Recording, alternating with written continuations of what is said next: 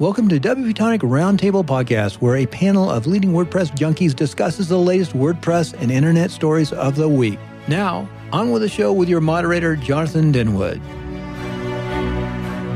Welcome back, folks, to the WP Tonic Roundtable Show. This is episode 547. We're recording this live on Friday, the 13th of November, around 8:30 Pacific Standard Time. I've got a really great panel. I've got some great stories. I think we're in a feast of WordPress and internet articles and opinions coming up. We've got two great guests. I'm still classifying Heather as a guest, but next week she will be officially a full-time member of the panel. And we've got returning Brian Gardner. Brian, thank you so much for agreeing to come back. Unfortunately, Brian can't stay with us for the whole of the show. He's got to deal with some personal matters around the pandemic, but not too terrible though. But he's part of the country's going through a terrible period, but I wish them all the best, and I'm sure the panel also wishes anybody that's suffering from the pandemic at the present moment a speedy recovery and a recovery for their friends and family. Before we go into the main parts of the show, I want to talk about our great sponsor, that's Kinsta. Kinsta Hosting.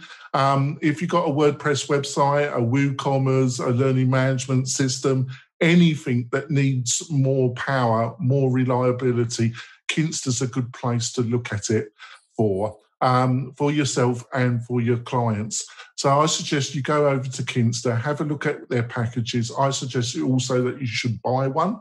If you do that, please mention that you heard about Kinsta on the WP Tonic show. So let's go straight into our first story. Themes team removes update, CSS guidelines, adds stricter requirements for links and content. These titles are getting longer and longer from the tavern. I don't know. Sally, what did you think of this one? It sounds like one of those overdue moves. I think that making the content links, etc., more specific is probably a good idea, since we had that little snafu a while ago. I've never submitted a theme to the repo, so I wasn't even aware that, there were certain classes that you had to include and etc. So I don't know that this is going to be all that dramatic in results. Even the comments are fairly mild relative to some of what we see on the tavern. What do you reckon, Brian? I'm at an interesting stage right now in my WordPress career. Are you, Brian? Tell us more, Brian. Yeah, you heard it here. No, I obviously been doing themes since, 2007. And back then was about the only time that I had ever been submitting themes to the repository. And of course, back then it was like wpthemes.net or something like that.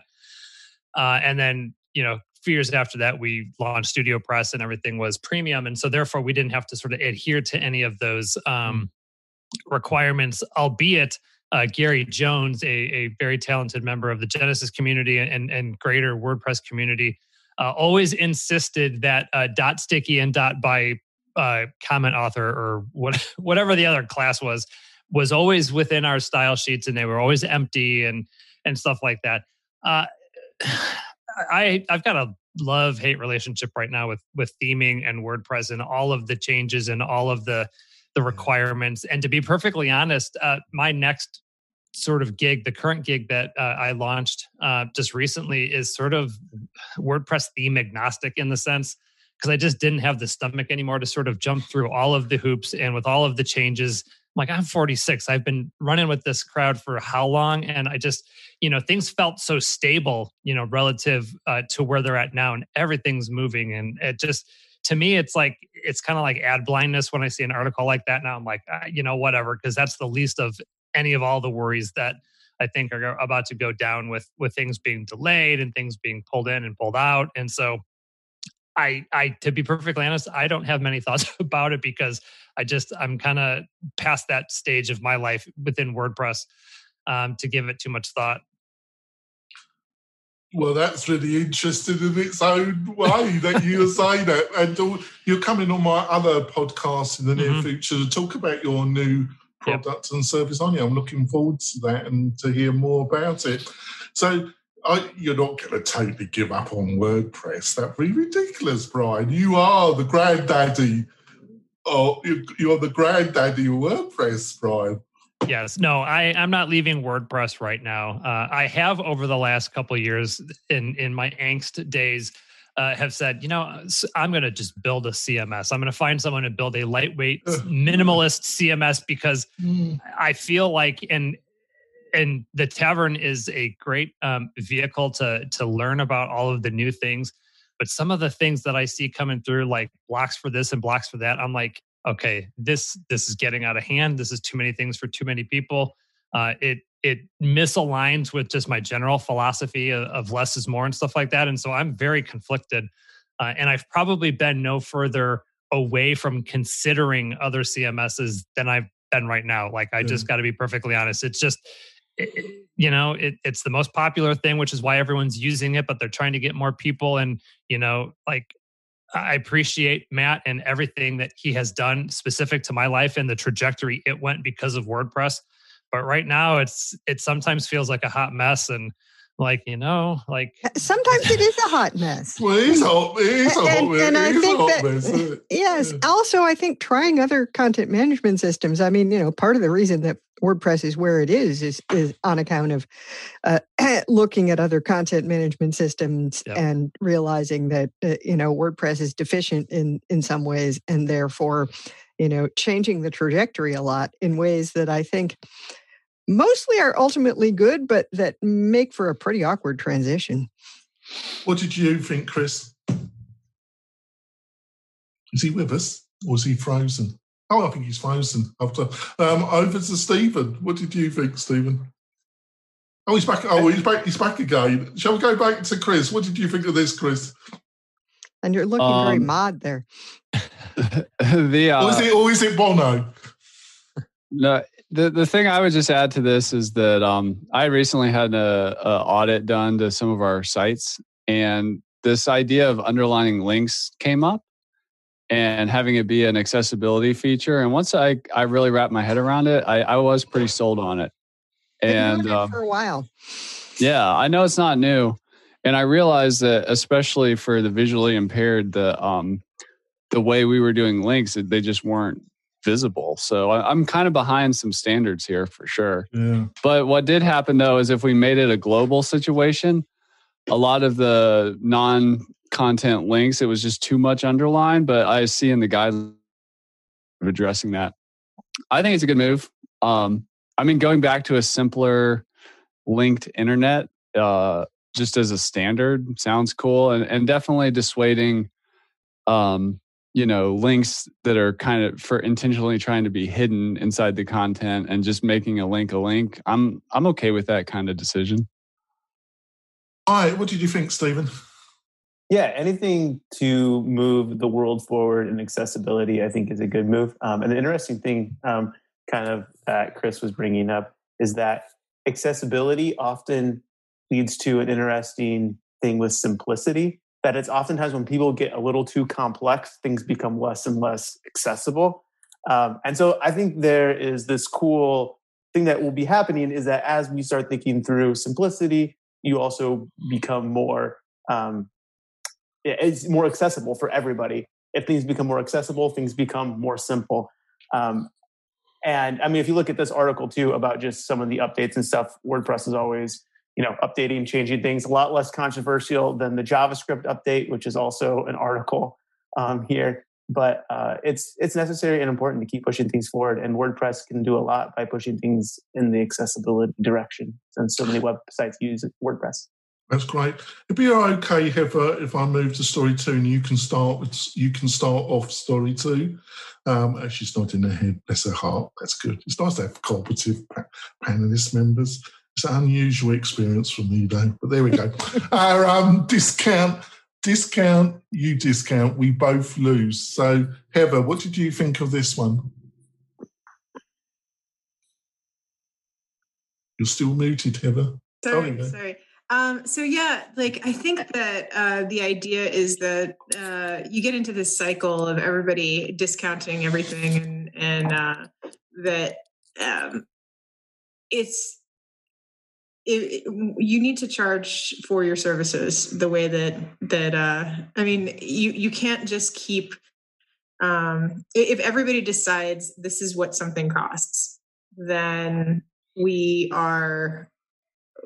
can't undercut each other, and that's what we keep getting into. Like, okay, well, if you're going to charge 99 cents for something, then I'm going to charge 98 cents. Well, then I have to charge 97 cents, and then well, suddenly nobody's making any profits. And instead, if we all just agree that like this thing is worth the amount of money that it costs to make, and it's worth the profit it's worth your profit on top of it, then we all do well. But yeah, I mean, it's the same thing that's been going on forever. And it actually ties into another story we're going to talk about too. But yeah, I mean, I completely agreed with. So Brian, pricing, it's a nightmare, isn't it? And I don't know, when you were running Studio Press, what your policy about Cyber Friday, Black Monday, all these days. What was your philosophy around discounting and special discounting days? And I would say this if he was sitting next to me, so I'm comfortable with this. Are you, Brian? I can quickly make you uncomfortable, Brian. I have an uncanny knack of being able to do that. So Brian Clark from Copyblogger was the CEO of our company back in the day.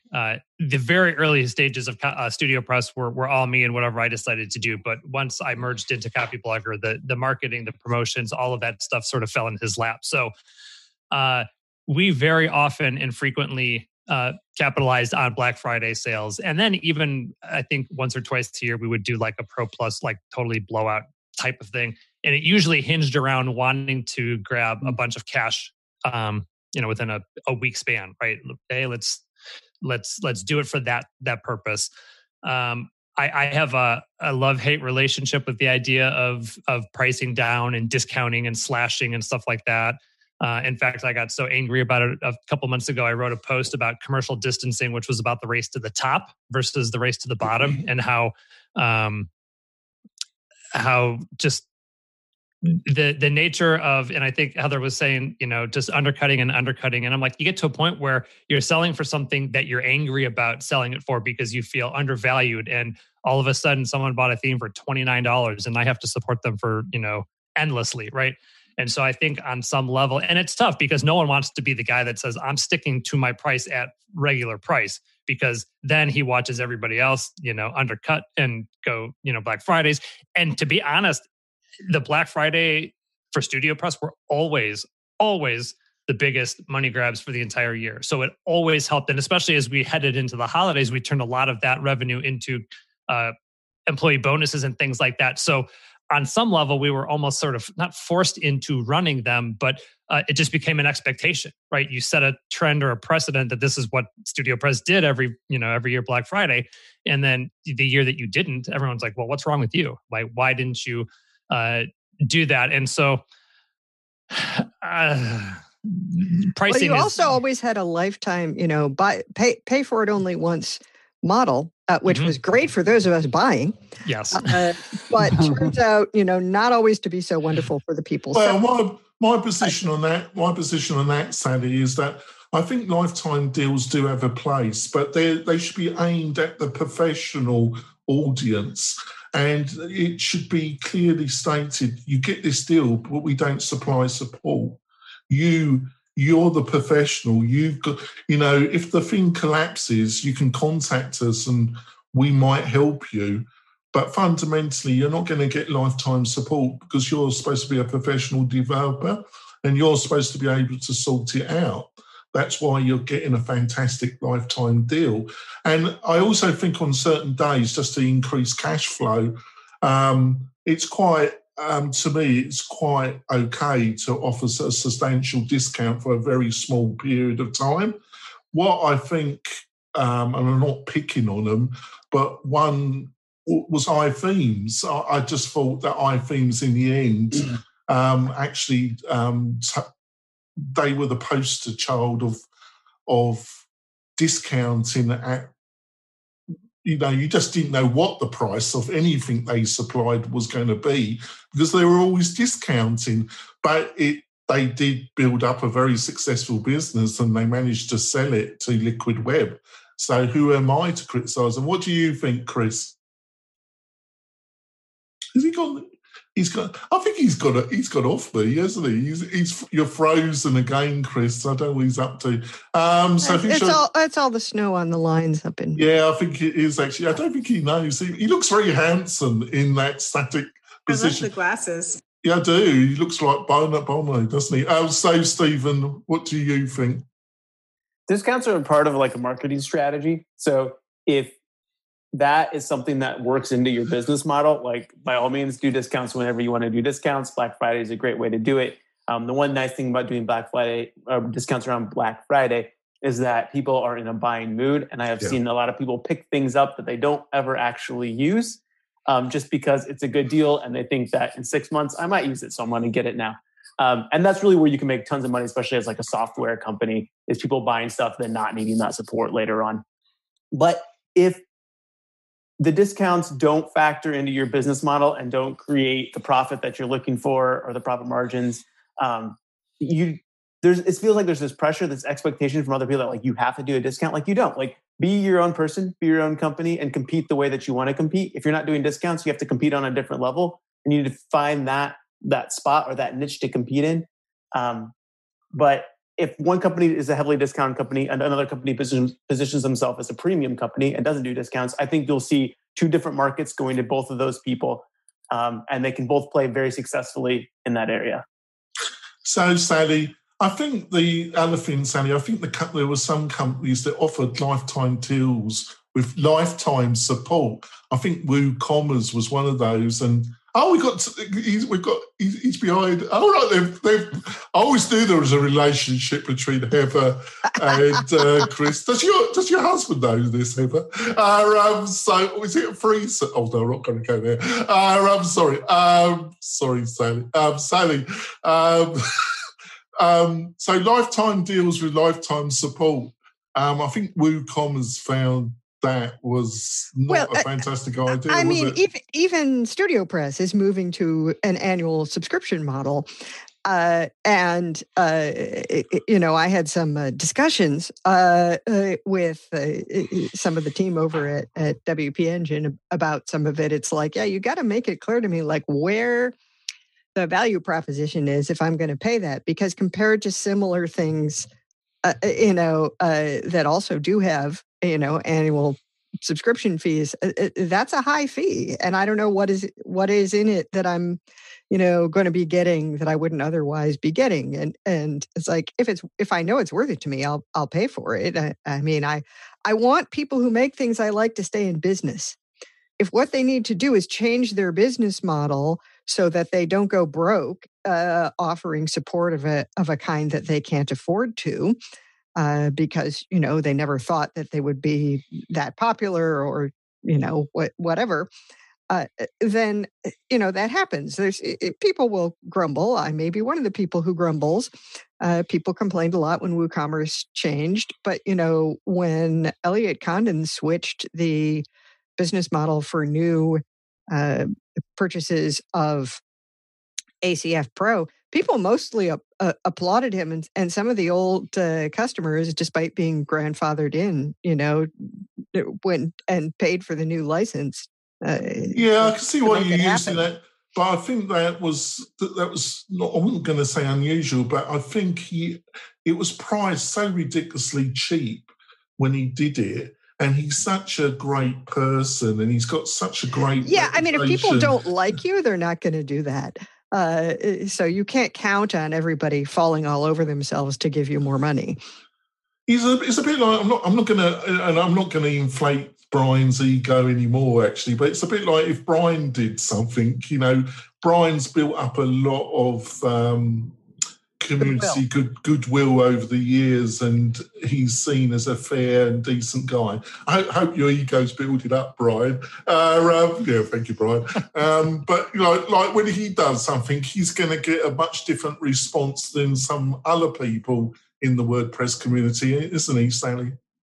Yeah, and I think there's more likelihood of complaints when it's it was Automattic that bought WooCommerce, and after that the prices went up, and it was the way they did it. It was as tactless as Automattic normally do most things. I mean, communication is important in these situations. Something which they've not been fantastic at. So, Brian, I know you've got to be off in the next 5-6 minutes. So, what do you think of some of the points the panelists have made? And I also think the last point, communication, is a good point, because some people, and I don't want you, to put you in a spot, but the way that, I'm going to try actually, but Automattic are, the way they dealt with the price increases and the getting rid of the kind of agency level plans when it came to WooCommerce, it was done in their normal lack of communication, I would say. Would you agree with that? Yeah, I would agree with that. I know that the one precedent I always wanted to set at StudioPress was always default to generosity, which is actually a term coined by ConvertKit. That's one of their values, is just always giving people the benefit of the doubt. So anytime we made any changes, whether it was price increases or at one point we tried making Pro Plus recurring and stuff like that, we always grandfathered people in. That was the default, and it was a non-negotiable. So whatever we did moving forward would have always benefited those who were sort of in the rear view. Here's a very interesting, and this was a very eye-opening encounter when WordPress.com started selling premium themes years ago. We were one of the sort of the early adopters that they wanted to have in there. And so I remember I was going back and forth with Matt Mullenweg about pricing.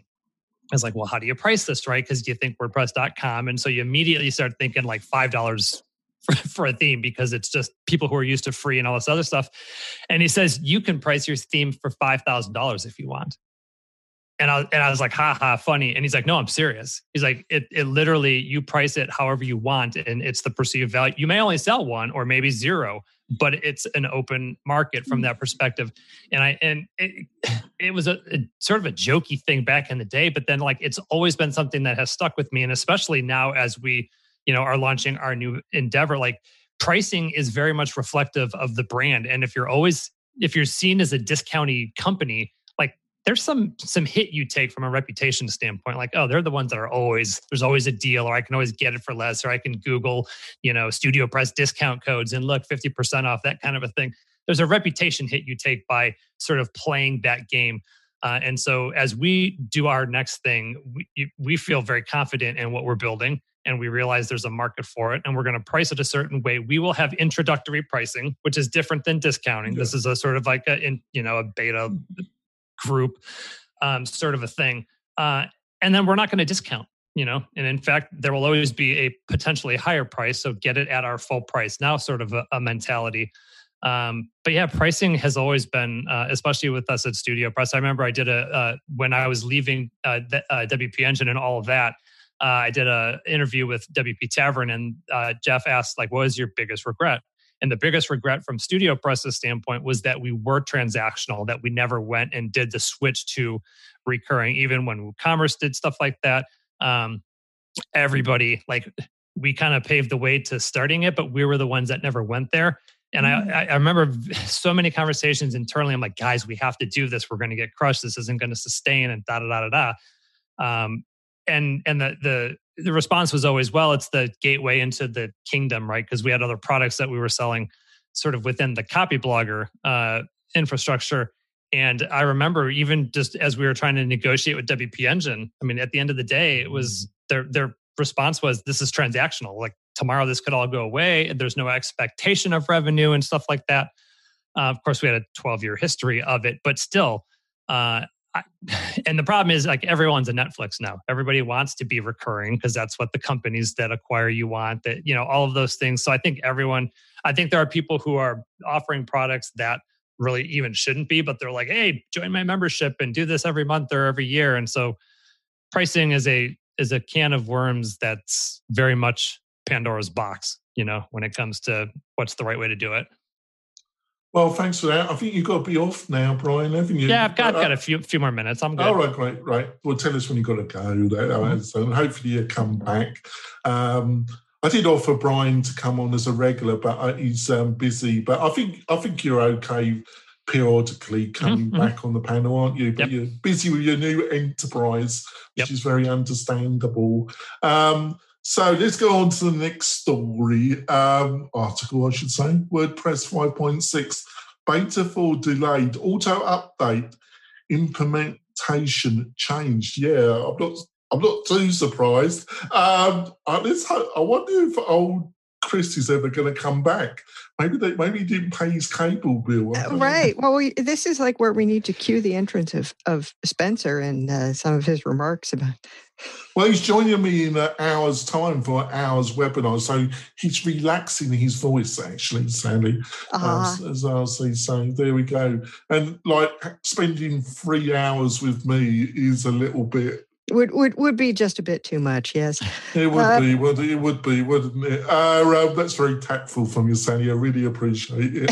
So, I swear I've spent 3 hours with you before, Jonathan, and I survived. We should go there, actually. Sally, what did you think of this story? Well, auto updates being a potential issue is hardly something that should surprise anyone. And of course, we had that little bump with 5.3, where some people. You could call it a bump, but you don't run a service support company, do you? Right. Well, I was fortunate that I got the actual real update to 5.3, which was released, not too far after that. You lucky woman. Yes, and not the bizarre alpha update. But clearly, that's a little demonstration that things are not quite ready for prime time yet. And it makes sense to me to delay releasing something until it's ready rather than try to shoehorn it into a release to meet a schedule which is arbitrary in the first place. So what do you think of this, Stephen? I think the whole I understand for security patching, and it's nothing is black and white. Most things are not black and white. It's always like shades of grey when it comes to most things. But I've never been a great opponent, apart from the security patches, of auto updates. What's your feelings? I personally love the idea of auto updates. I think it's a necessary thing to keep the WordPress community moving forward. There's a lot of problems and a lot of grief that happens when people don't update their stuff. And then when they try to update it and you're skipping 2 versions, all of a sudden nothing works because nobody's built a migration path across that many versions of like a plugin or, WordPress core. I've never seen that being an issue before. But just the idea of auto updating everything, I think is a good premise. But there is growing pains because for years, WordPress has never done this. Developers haven't thought about this as they've built things. And so, of course, we see some weird things that are happening that are frustrating. But I think that in the long run, give us 2-3 years, auto updates will be something that happens a lot smoother. People will know what they have to think about before they push an update for their plugin, or WordPress pushes an update out. And once everybody gets on the same kind of bandwagon, I think it'll be a beautiful thing. But until then, we hit some bumps and some snags along the way. So what do you reckon, Brian? I'm totally disagree with Stephen. I think it's the devil. I think it's the devil's brew myself. But what do you reckon? Just like everything, there's 2 camps, right? There's the security exploit camp, right? You got to protect the integrity of the WordPress brand even by not being the target of these things. So on some level, people who are rolling WordPress 2 point something, I know with us at StudioPress and Genesis, we thought about doing stuff like that. We always defaulted to, user generated updates. Even if it's just clicking a button. I don't know that I love the idea of, WordPress core doing that is a little bit different than like a plugin or a theme doing it, where there potentially is more user or developer sort of overriding going on, where there might be more instances of, wait, this theme auto update and I lost my CSS or something like that. So with WordPress, I think it's a little bit less of a thing. It's still a little bit creepy sometimes. However, I will say that the managed hosting companies are starting to sort of introduce all of that, right? Which is, hey, your site has been, we've updated your site for you. Of course, that's sort of the nature of managed WordPress hosting, is that you as the consumer don't have to worry about it. So they sort of vet that. And you hope they've tested it first. Yes. Yeah.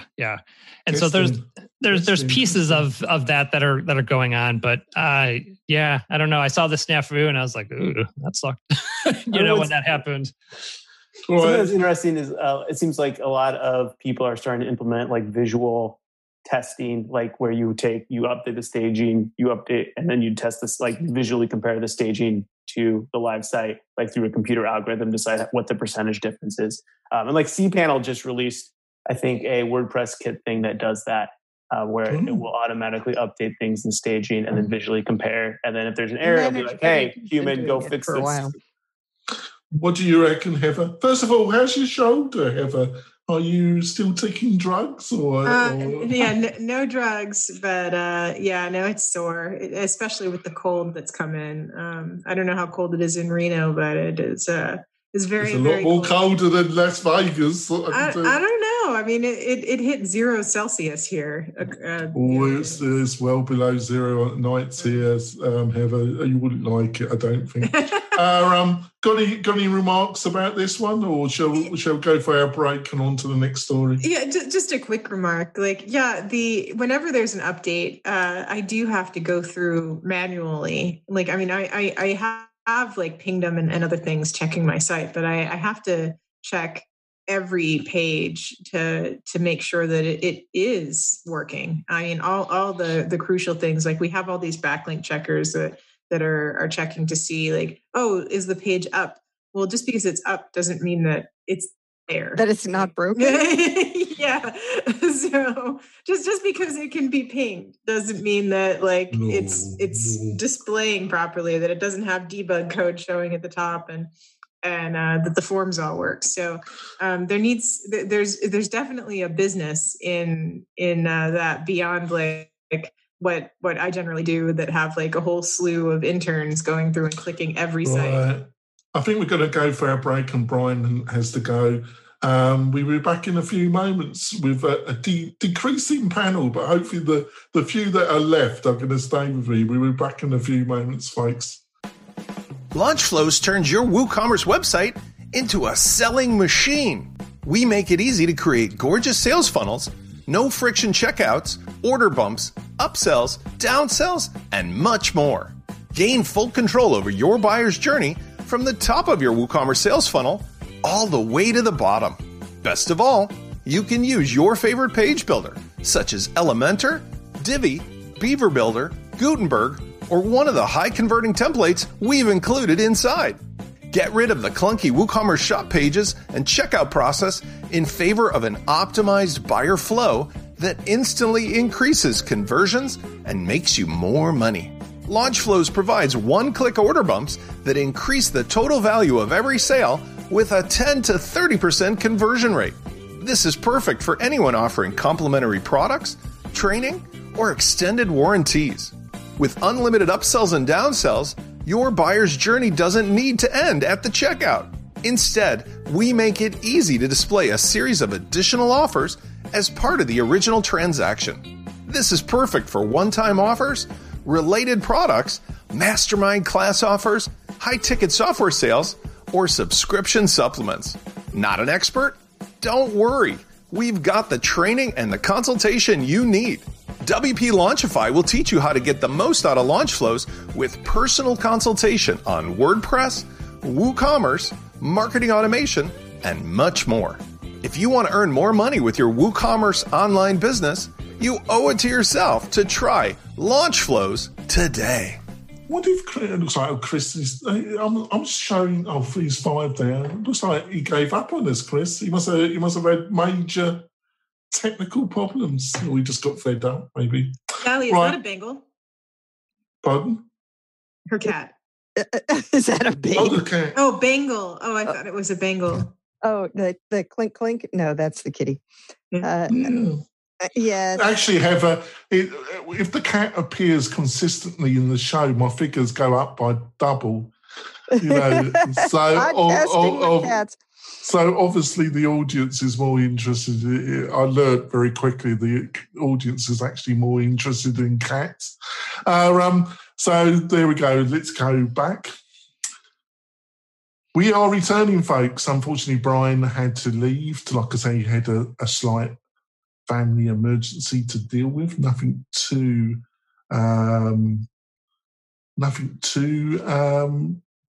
worrying. So we go on to story 4. And Evento passes the 1 billion in community. This is the story, Heather, that I put in the last minute and didn't tell you about. That's nasty of me, but there we go. But I don't normally do that. And here I've been trying so hard this week to not drop anything else in the... Yeah. Well, I thought it was something that had to be spoke about. First of all, they've got to $1 billion, which is mind-blowing, isn't it? And also, they seem to be consistently wanting to poach the clientele of the poor people that use their platform. What do you reckon about this one, Stephen? If you look at any sort of marketplace, that's generally the trend. I mean, like Amazon, right? Like they wait till somebody makes X amount of money off of selling batteries, and then they do Amazon basic batteries. It's just kind of like the next move. It's always a struggle, though, trying to make sure, I'm sure it's a struggle, trying to make sure that your customers and your users and everybody is, somewhat happy. But they're generating a ton of revenue, and they've created an entire marketplace that wasn't there before for themes. So somebody that is selling a theme can do so faster and easier and handle licensing keys and stuff. And so just in creating that marketplace, like even if they are marketing their own thing, like we can see they've created $1 billion worth of revenue generated by developers building plugins or whatever for various different things, designers. I mean, they have tons of assets in all different areas. So I think it's cool that they hit that milestone. And it'll be interesting to see as they keep building out their own products and see where it goes and if it disenfranchises their customer base or not.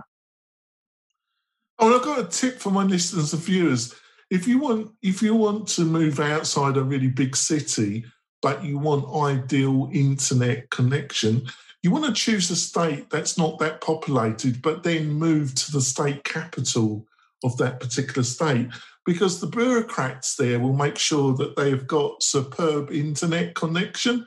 The rest of the state can go and fuck itself, but they'll make sure that they've got great internet connection, so you'll be okay. You won't drop out of your Zooms. I just thought I'd give you that tip, listeners and viewers. Chris does not want to be in a city, however. Well, no, normally the capitals of these depopulated states, they're tiny anyway. So they're not normally the main city of the state. Nevada is the perfect example. Heather lives in the biggest city of Nevada. I live in the capital that's got about 35,000 people, but all the state buildings are in Carson City. But I just thought I'd give you that tip, listeners, viewers. So, sorry, Heather, what did you think of this story? I didn't read it. No, well, I'm going to let you off that. I'm going to let you off that one. Sally, what did you think of it? Well, it does sound like that situation that we're hearing about with Amazon, which suggests that, from Envato's perspective, it's the intelligent move for them to make, but it was because of the marketplace that it got its, that it got to where it is, and so that kind of cannibalizing the marketplace plugin and theme authors, it gets to be a little awkward, and you hope that they can reach some kind of arrangement where the people who have been selling through Envato are happy, Because otherwise, eventually somebody else is going to set up a different marketplace and people are going to start moving there. And then there is going to be less for Envato to offer in their subscriptions. Well, it does seem a trend, doesn't it? And Envato is well known, but they're not Amazon. So it's not like people have no other option. That is true. That's very true, actually, because I was thinking, Apple had a bit of, with the Basecamp people, they had a little bit of a scraping with their community, obviously Amazon. But you made a good point. They're no Amazon, are they? So there's always the possibility of somebody else, even though it's... As long as they do it before Envato gets to be, at the Amazon level of too big a head start. Well, I'm just thinking in the market that they're operated in, they probably are too big now, but who knows? So, and by the way, Heather, not reading a story never stopped any of my other panelists passing an opinion on a subject. So you should disqualify yourself because you weren't allowed to read it. Like I say, it never stopped any of the other panelists. It never stopped me about remarking on something. So on to story 5. WordPress 5.6 will ship with another major jQuery change. Oh, God. Do you want to comment on this one, Heather? I hope it doesn't go the way that the last one went. We've had a bit of recently the updates and the methodology of updating the core hasn't been as good as... It's been pretty rock solid for a long while, and then we've had a turbulence. That's the way to put it. We've had some turbulence, Heather. What do you reckon? Yeah, I mean, I think that whenever you're updating anything, so there's a lot of people that have the auto updates turned on and they just trust them and everything works fine. And that's good because the beta track is really good. But, and that's, again, from the earlier story to make sure that everything's okay before it gets into the main track. It sounds like everybody's doing their due diligence before everything gets into the main track. So I'm not too fussed about it. What do you reckon, Stephen? It's a necessary thing, right? Keep pushing JavaScript forward. I mean, we can't stay in the dark ages forever, but I've had several people reach out when they updated their WordPress and be like, hey, my site completely broke. It's like, oh, well, I know exactly why that is. Migrate isn't there. jQuery Migrate isn't there anymore. And so you install a plugin, everything's back to normal. But the problem that several of our customers are in is that they had custom themes developed by shops that I think no longer exist or they don't have a relationship with anymore. And really, if they're going to fix this issue, they're going to have to rebuild a custom theme again, probably almost from the ground up, because there's a lot of user interaction stuff going on that is built on really old jQuery stuff. And people often have this idea that you build it and it's going to work forever on the internet, and that is not the case. The internet is a living, breathing thing that is always changing, always evolving. And if you just build something and let it sit, eventually that thing is going to stop working and the user experience is going to degrade over time. I think it's a good move. I like how WordPress has planned it out. I like how they've communicated it, but a lot of people don't listen and a lot of people don't care until their websites stop working. And knowing, try to install another jQuery plugin to try to keep it going for a little bit longer until someday the whole entire website goes down. And then what do? Try to rebuild the theme as fast as you can. If you don't pay attention to things now, it's going to just get worse and worse as time goes on. And this is a great article that just kind of talks about that a little bit more. It is kind of tough though, because it's all right, you would hope that the developer community, the ones who are still actively making the themes and plugins would be paying attention to this, would get some of the warnings, would start trying to either upgrade things or, rebuild them or retire them or, whatever the best choice for them is. But of course, there are a lot of people out there who they're not like part of the WordPress community. They're not tuned into the news. It would be not that easy for them to hear that this was happening or to have the faintest idea what it would mean that jQuery is changing, and then suddenly their site updates and it's broken and they don't know what's going on. And yeah, maybe there are things they have installed that are not supported anymore, and they run into trouble. And Jonathan's probably seen a lot more of that than I have. But I was recently checking on something for a client that I built a site for in 2012 or 2013, a long time ago in internet years. And whoa, there is stuff on your site that like has not been updated for like probably since, it's just like, it wasn't that the owner wasn't installing updates. It was that those particular plugins had been discontinued at some point. And so I, replaced a bunch of them with, similar things that did. But if you haven't got anyone knowledgeable, if something simply is not being updated, you don't get the same sort of warnings as you do when there's an update for something and you need to install it.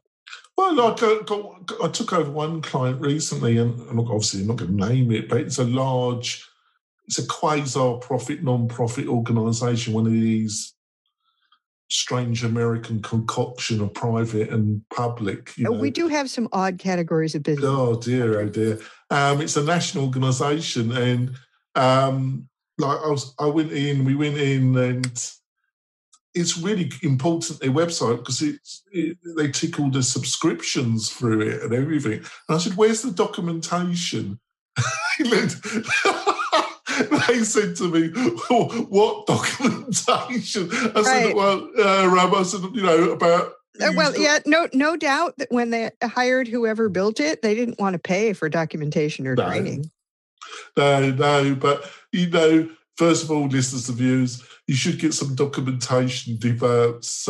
And just don't rely on one person in your organisation. What happens if they get disgruntled or they leave? Secondly, I just don't think that's a great idea. I think you should have a support company. I would say that. Obviously, I'm biased, but it's my honest opinion.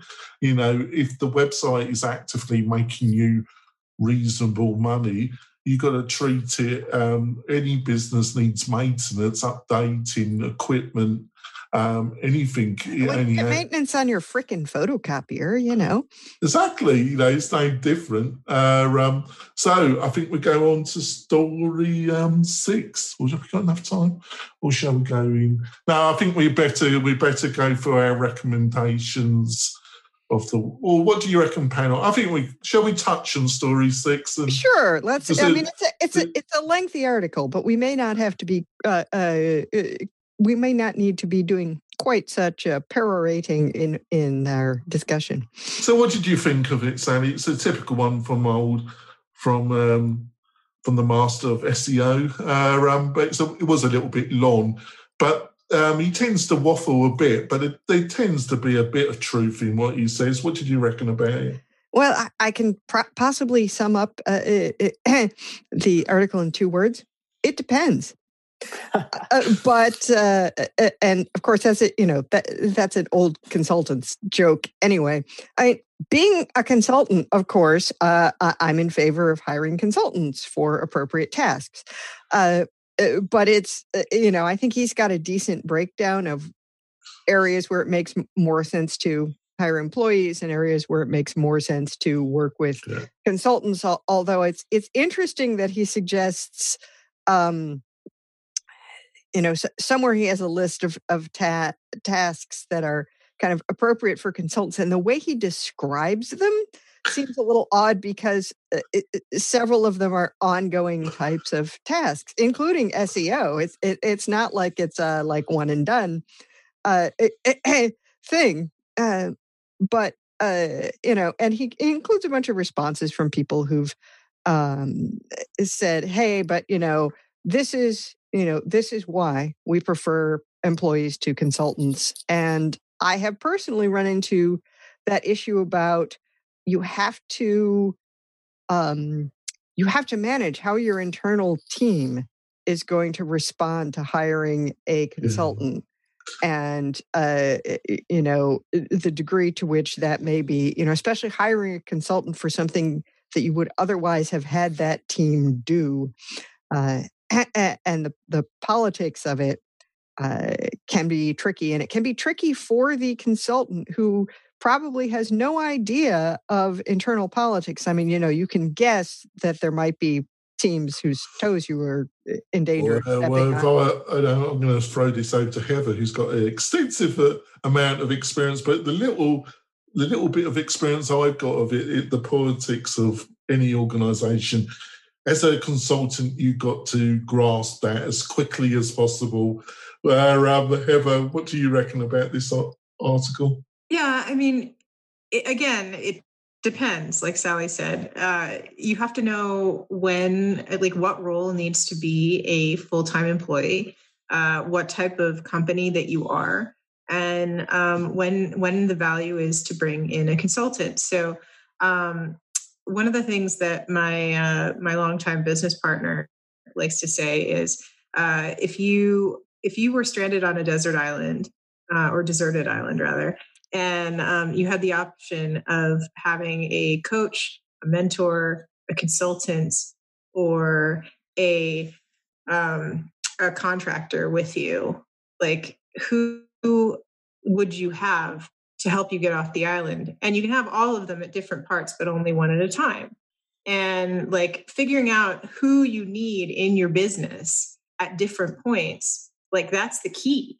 So like when you first get on the island, like maybe you want that, maybe you need that mentor, or maybe you need that contractor right then, because you just need somebody that can like do the job really quickly to get the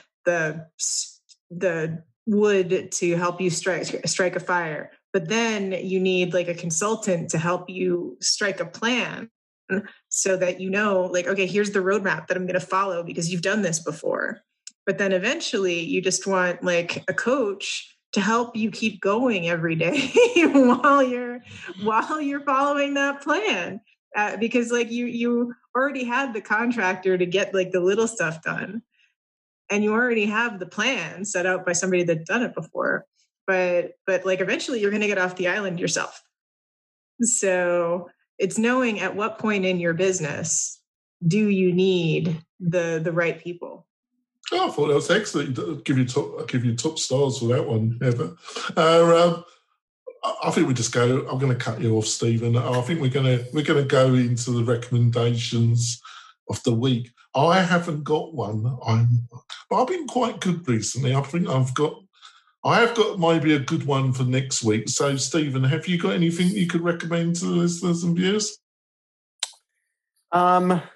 Please say yes. I haven't stumbled across anything too crazy this week, except we did just launch a free trial. So if you head over to zipfish.io, we'll optimize your site for free. You can test it out for a month to see if you what kind of speed increases you can get, and then how that affects and impacts your users using your site, and if you can increase your revenue by that. So check that out. All right, I'll make sure that's in the show notes. Sally, you got anything you want to recommend to the listeners and viewers? I would recommend, I spent 2 days this week at Smashing Conf SF.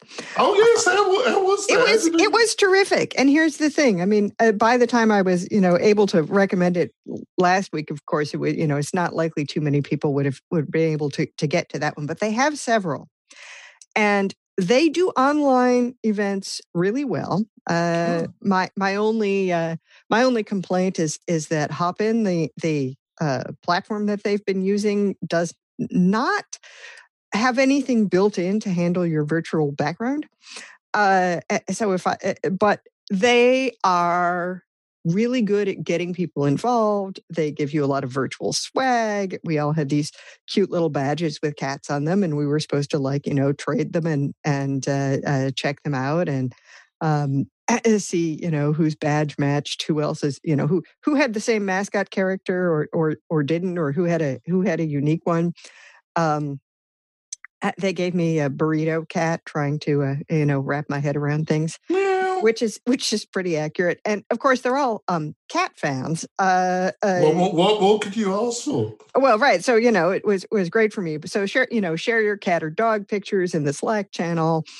A lot of good Q&A and discussion. It tells you everything you need to know about the group you're with. Lots of the cat lovers, Share your cats. Share a picture of the view out your window. Your plants. There was some opportunity for everybody. You don't have to be a cat person, although I think that probably does make it easier.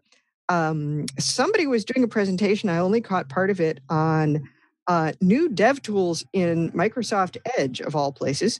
And they were actually pretty cool. I have not had a time to check them out because, of course, the thing that you need most immediately after a 2-day conference is sleep.